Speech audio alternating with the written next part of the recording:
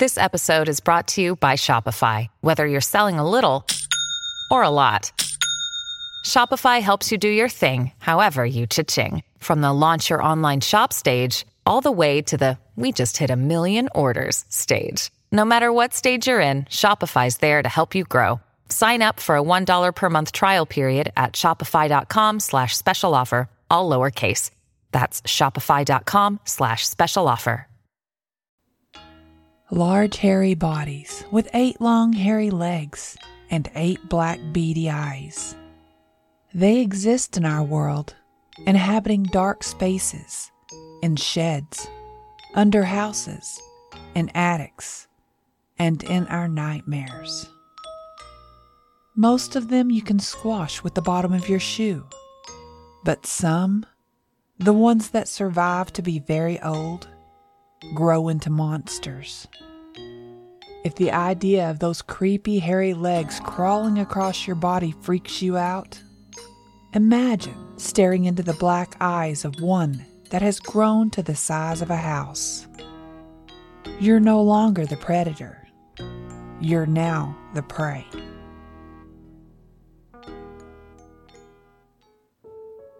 Welcome to Freaky Folklore, the podcast where we discover the horrifying legends across the world and tell terrifying tales of monsters both ancient and modern. Today we are discussing the Tsuchigumo, an 8-legged hairy arachnid from Japanese folklore. This show is part of the EerieCast podcast network. Find more terrifying tales at EerieCast.com, and be sure to follow us on Spotify or your favorite podcasting service. You can leave an honest review on iTunes too. The more we get, the more we grow, and hopefully the more monsters we can explore.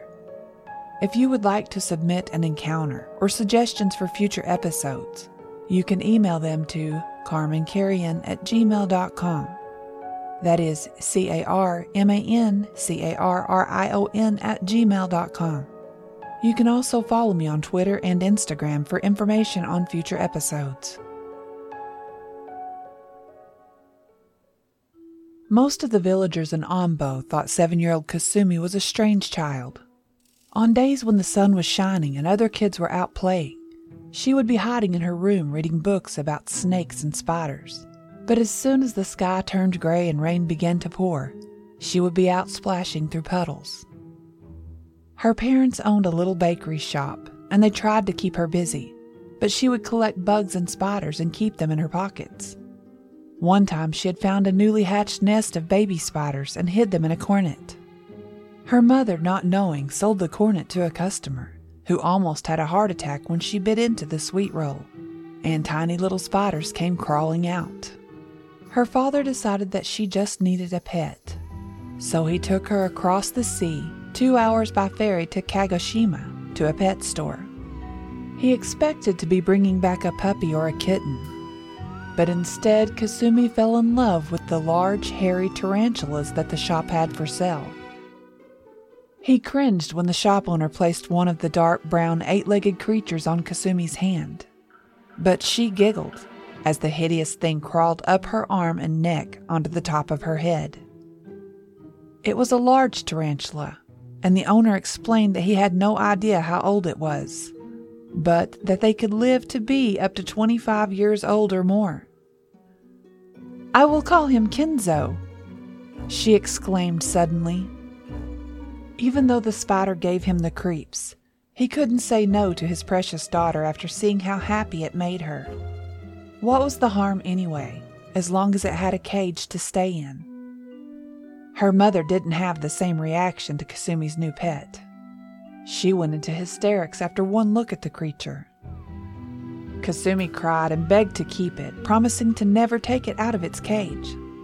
So her mother too eventually gave in. Kasumi didn't keep her promise. She took Kenzo out of his cage several times a day to play. She would let him crawl freely around the room while she studied. Neither of her parents were aware, since she kept her door locked. A year passed and Kasumi took such good care of Kenzo that her parents practically forgot he was there. Kasumi caught most of his food on her way home from school. He loved beetles and grasshoppers, but he was growing so fast it was getting difficult to catch enough to keep him satisfied. He was nearly as big as a catcher's mitt. Late one fall evening, when the weather was beginning to get cold, Kasumi was late getting home. The colder weather was making insects harder to find. All she had managed to catch was half a dozen crickets. She didn't know how she was going to continue to feed Kenzo, and she didn't want to have to ask her parents for help, because if they saw how big he had gotten, they would really freak out. When she got home, she found the top of Kenzo's cage ajar, and he wasn't inside. In a panic, she searched all around her room and in her closet. He was nowhere to be found. She then began to search the rest of the house, but still, there was no sign of him. Their kitchen had a doggy door from the previous owners, and the best she could guess was he may have escaped through it. So she headed out the door in search of him. She walked completely around the back of the house and to the front where the bakery was located and saw no sign of him. She was about to head back inside to have another look around her room when she heard someone crying. She followed the sound to the flower shop next door. There was a little girl sitting by the entryway with her face in her hands. Her shoulders shook as she sobbed. Normally, Kasumi wouldn't care, but she had a strange feeling. So she asked the girl, "What's wrong? Why are you crying?" The little girl between sobs told her that her cat had 3 kittens yesterday. But when she went to check on them, 2 of them were gone. Kasumi knew instantly what may have happened to the kittens, and without saying another word to the girl, she ran back to her house and straight to her bedroom. The lid on Kenzo's cage had fallen to the floor, and inside she found him, devouring what was left of a tiny white kitten. At first she was upset, but she knew that he was just hungry, and the more she thought about it, the more she knew this was the solution to her problem. The village had an abundance of cats and dogs, many of them small enough for Kenzo to eat without a problem. Now she had a way to feed him without having to ask her parents. The winter was long and sad for many villagers. Pets began to vanish without a trace. First it was the smallest ones, tiny puppies and kittens, but then the larger grown terriers and house cats began to come up missing as well. Kasumi was the only one who knew where the missing animals were going, but she wasn't worried about any of that. She had problems of her own. Kenzo had outgrown his cage. She had moved him to her closet, where he happily made his new home, but his time there would be short. Kasumi was at school when her mother decided it was time to clean out her daughter's closet before buying her new clothes for the coming spring. When she opened the door and turned on the light, she screamed in terror at what she saw. A tarantula, the size of a large dog, was squatting in the corner ready to pounce. She slammed the door just in the nick of time, and Kenzo's body made a loud thud as he bounced off of it. Her husband came running at the sound of the commotion. In tears, she told him what she had seen. After she calmed down, he sent her to the neighbors to wait while he grabbed a shovel, the only thing he could find, and headed to Kasumi's bedroom closet. He opened the door slowly and backed up, shovel in hand, ready to swing. He didn't have to wait long. Kenzo jumped and would have landed right on his face if he hadn't batted his body so hard with the shovel that it sent him flying through the glass window of the bedroom and out onto the sidewalk. He watched as the monstrous arachnid gained its legs and crawled off into the forest behind the house. Moments later, he began to notice the horrid stench of rot coming from the closet. Still nervous from the encounter that had just took place, he cautiously approached the door, turned on the light, and looked inside. What he found sent him running from the room gagging. When Kasumi got home later that day, She was at first distraught at the loss of her beloved pet. And then she became enraged. She ran out into the woods and searched for her 8-legged friend, but he was gone. Rumors began to spread around the village, and Kasumi's behavior only fueled them. She was withdrawn and cold to everyone she encountered, especially her parents. In an act of desperation, they sent her away to live with her grandmother in Kagoshima, and there she remained until her last year of school.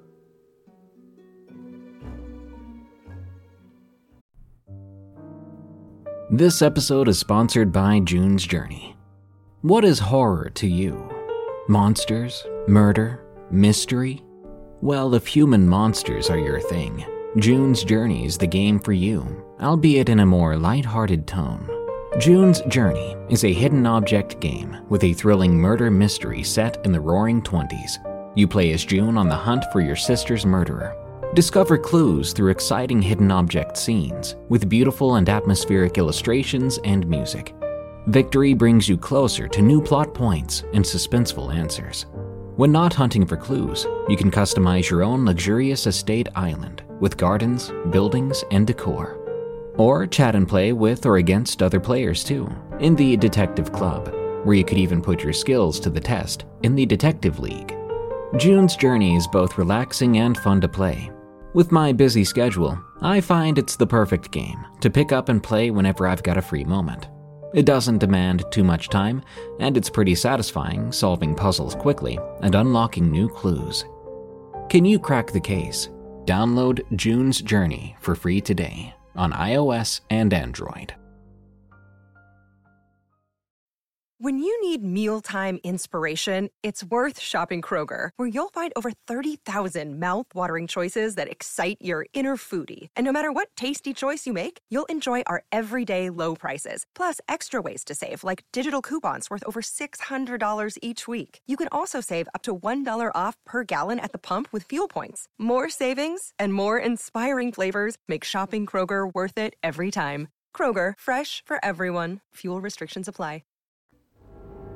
Fear of spiders is incredibly common. Most of us avoid them when we can and squash them when we can't. But what if you encounter a spider that is large enough to catch and devour you?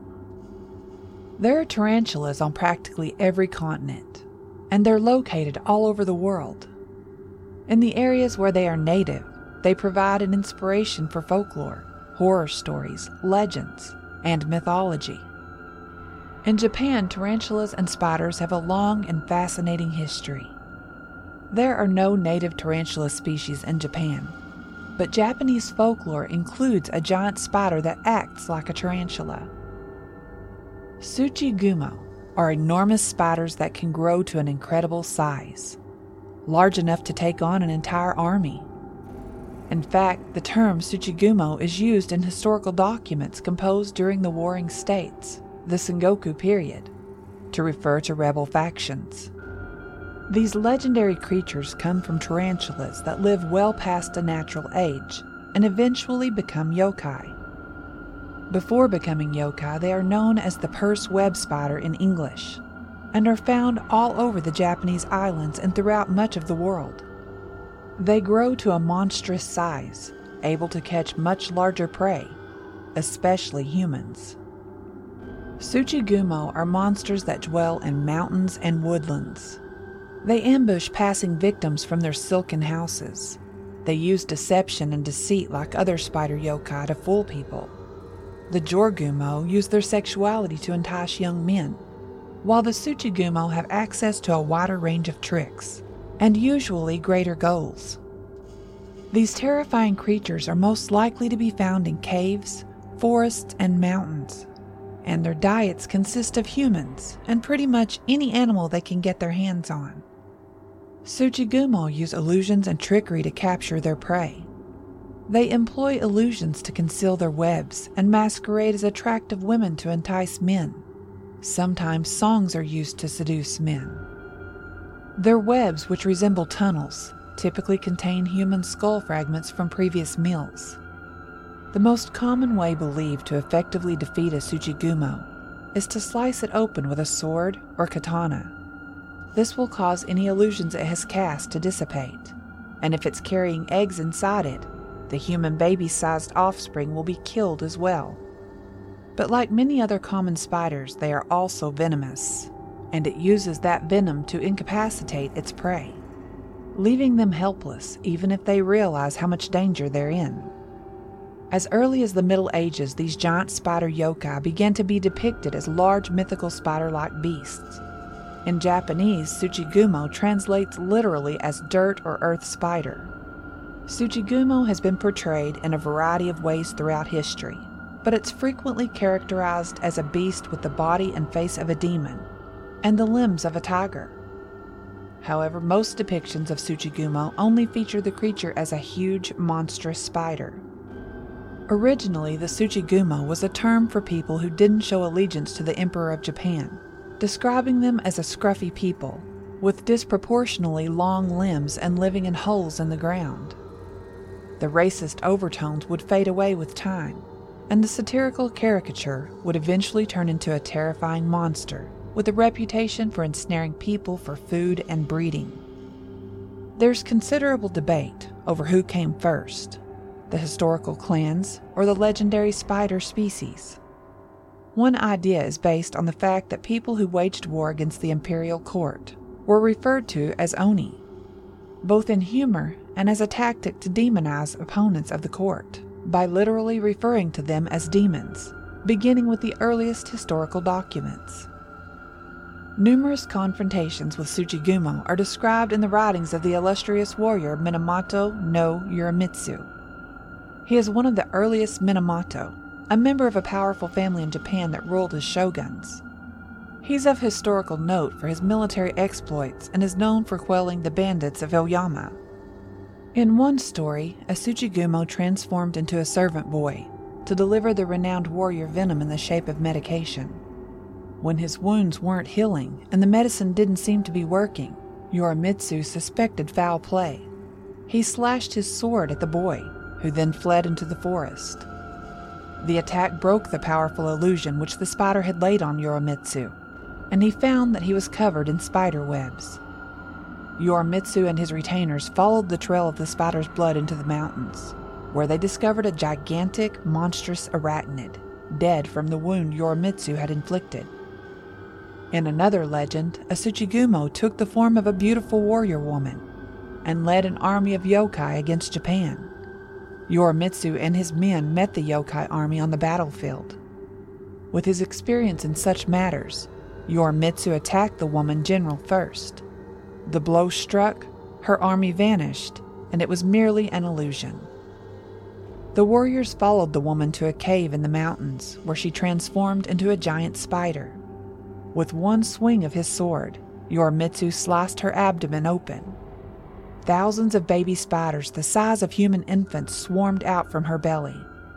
Yorimitsu and his retainers slew every one of the spiders and returned home victorious. In another version of this latter tale, the commander Yorimitsu was brought by his servant Watanabe to Suna to go in the direction of Rende Field, a mountain north of Kyoto, where they encountered a flying skull. Yorimitsu and the others decided to follow it because they thought it was suspicious. When they reached the old estate, they encountered a number of unusual yokai that tormented them. When dawn arrived, a beautiful woman appeared and was about to trick them, but Yorimitsu, not giving in, slashed it with his katana, and the woman vanished, leaving behind white blood.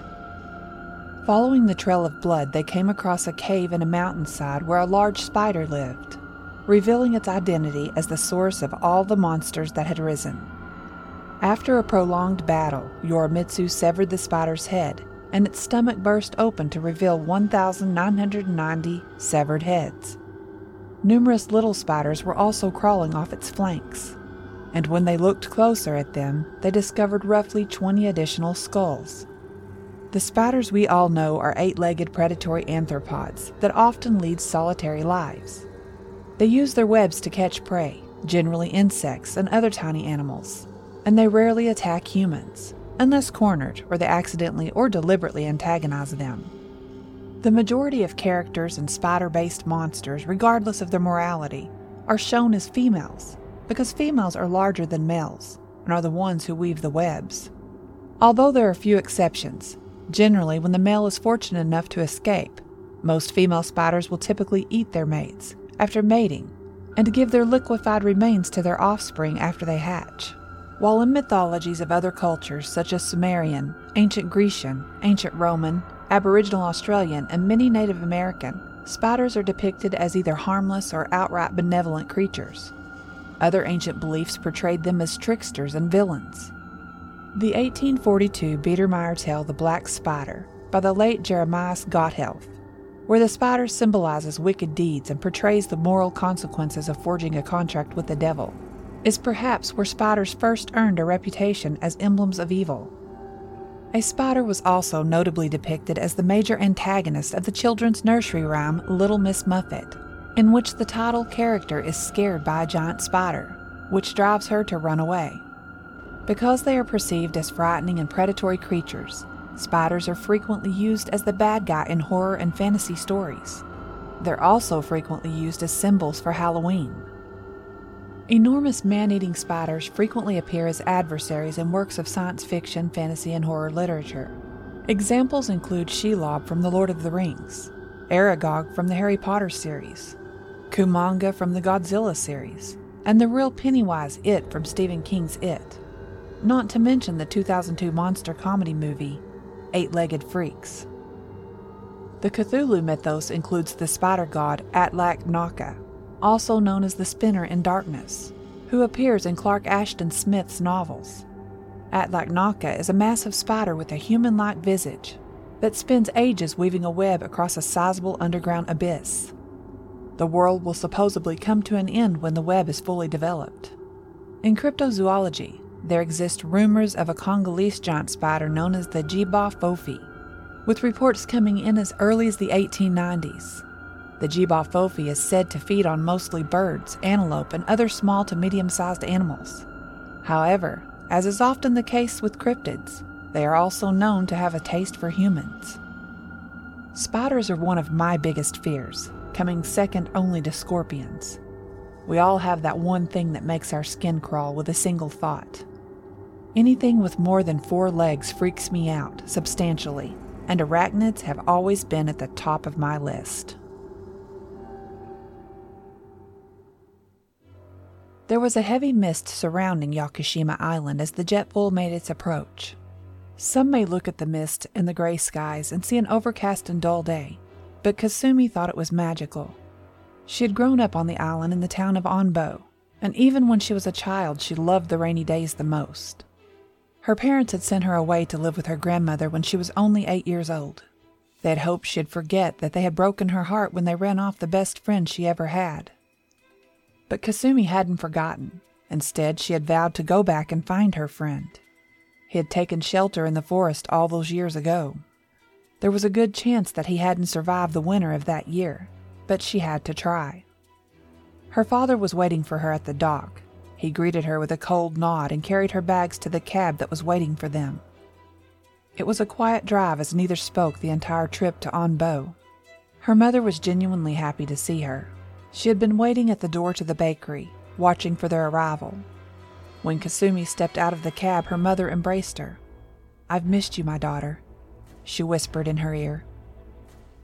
Dinner was awkward as her father remained silent throughout the meal, while her mother chattered away asking her questions about her studies, if she had many friends, and if she had met any suitable young men.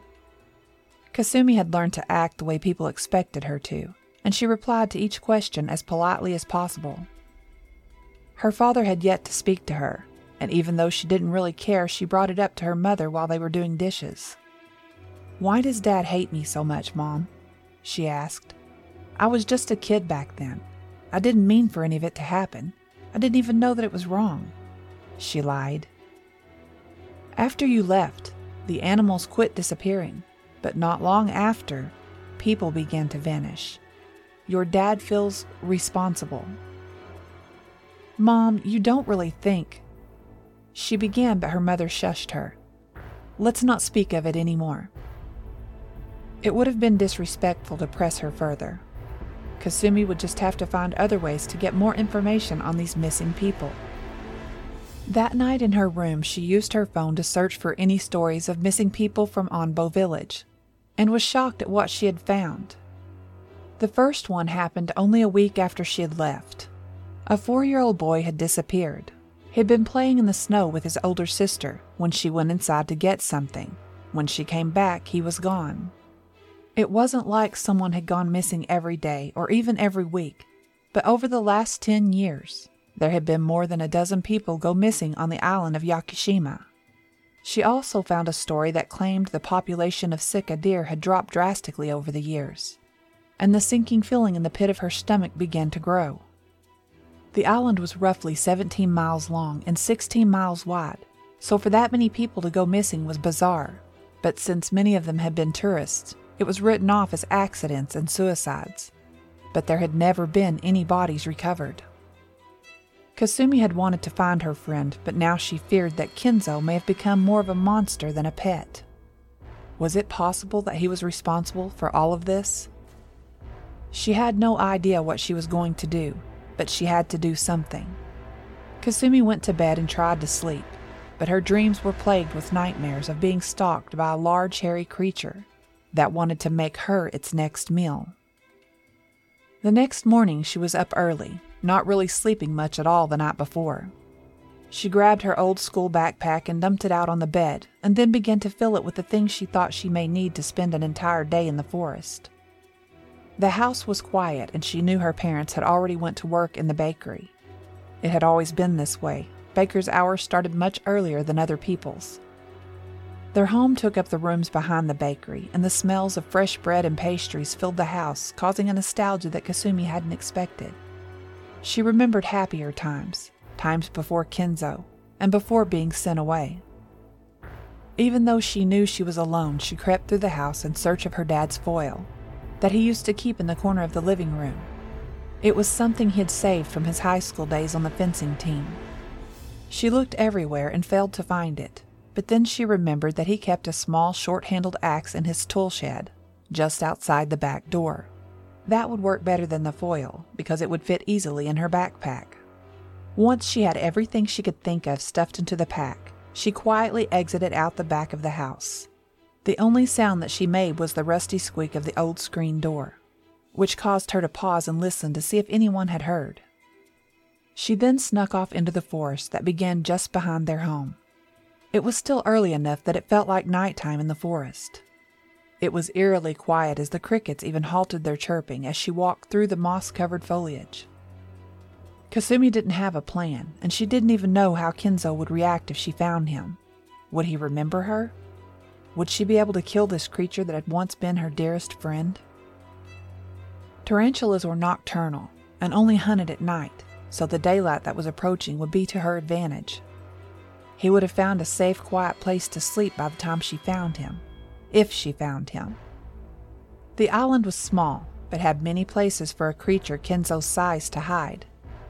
There were the trees, many of which were thousands of years old and huge, that had roots above ground that you could use as shelter. There was also the Akiyoshido Cave, but it was well known to tourists, so it might be a less likely place for him to make a home. She had been hiking through the forest for more than an hour when she began to get the feeling she was being followed. She stopped and listened but heard nothing. Deciding that she was being paranoid, she moved on. The day wore on with no sign of any spider, small or giant in size. What was odd, though, was that the forest when she was young had been thriving with sika deer and macaque monkeys, but she hadn't seen or heard even one. At midday she rested and ate a sausage pan that her mother had left out for breakfast. After washing it down with bottled water, she set off again. She had to be getting close to the cave, but it had been so many years since she had made this hike, she wasn't sure. Sometime after noon, when the sun was at its highest in the sky, she heard a scream cut through the forest. It sounded like a man, and he sounded like he was in pain. She followed the sound, which led her back in the direction she had come from, and the screams of agony grew. Goosebumps popped up across the skin on her arms as she began to realize that the screams sounded very familiar. As she rounded the path through several large old trees, she was stopped by a strange tree trunk in the middle of the path that she hadn't seen before. She looked at it closely, running her hand down the side of it. It was about as thick in diameter as a telephone pole. It was warm to the touch and seemed to shiver as she ran her hand across it. Moans caught her attention again, and she looked not more than 6 feet away and saw her father laying on the ground holding his shoulder. Blood was trickling slowly from a wound that he was trying to cover with his hand. She ran to him and bent down to help, but when he saw her, he began to yell, "Watch out, he's above you!" Confused, she stopped and began to look around. The only thing she saw was several more of those strange dark tree trunks. But suddenly, they began to move, and a shadow engulfed the area around her and her father. She froze in fear as the hairs on the back of her neck began to stand on end. Slowly, she raised her head to look above them. The shadow was made by Kenzo, but he was much larger than she could have ever imagined. He was the size of a house, and each of those large hairy poles were his legs. Just as she made the realization, the giant spider swooped down with its pincer jaws and tried to bite her, but she jumped and rolled away before it could pierce her body with its fangs. Her father was yelling, trying to draw the spider's attention away from his daughter, and it worked for a moment, just long enough for Kasumi to get the axe from her backpack. Kenzo was about to sink his fangs into her dad's chest when she struck a hard blow to one of his long legs, causing green goo to shoot out all over her. The spider screamed out in pain and anger, a sound so loud that it must have been heard all over the island. But it wasn't enough to stop him. It was just enough to make him really mad. He began stomping and biting all around her, but she managed to dodge him every time. Her father began to scream and kick, trying everything he could to lure the giant monster away from Kasumi, but it wasn't working. Kasumi continued to dodge, and when she got the opportunity, she hacked at one of the creature's legs again. But it was so thick and he was moving so fast, all she managed to do was leave a surface wound. Her father had finally gone quiet, and she chanced to look in his direction to make sure he was okay, only to find that he had pulled himself up to his feet and had pulled out the fencing foil that she had been looking for earlier. She knew then what she had to do, but it would be dangerous for her and her father.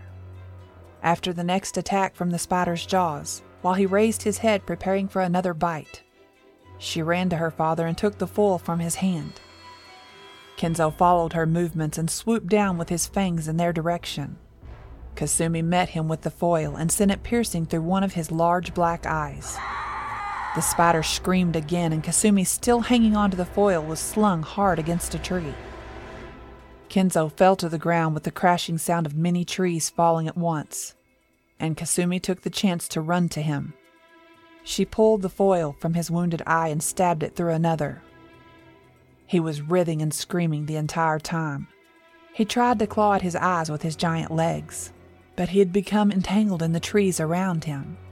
Each swipe fell short and allowed Kasumi to send 6 more piercing jabs to each of his other eyes. He was completely blinded when she finally buried the foil in the top of his hard, hairy head. Kasumi ran to her dad and threw her arms around him and was helping him up when they heard a rattling sound. It was the sound of hundreds of long, hairy legs approaching. That's when she realized that her pet Kenzo had not been a he, but instead was a she.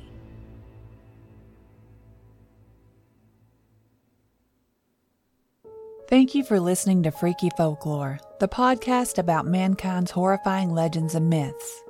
Don't forget to follow Freaky Folklore on Spotify and iTunes. If you can, leave the show an honest review on iTunes to help us grow. Freaky Folklore is part of the EerieCast Podcast Network, the home for listeners who love to feel scared. Go to EerieCast.com to find other terrifying podcasts such as Destination Terror and Tales from the Break Room. If you'd like to submit an encounter or suggestions for future episodes, you can email them to carmancarion@gmail.com. That is CarmanCarion@gmail.com. You can also follow me on Twitter and Instagram for information on future episodes. Tune in next week as we discuss the Michigan Dog Man, a canine-like creature with the head of a dog but the body of a man. Until next time, stay safe out there, because this world is a strange one.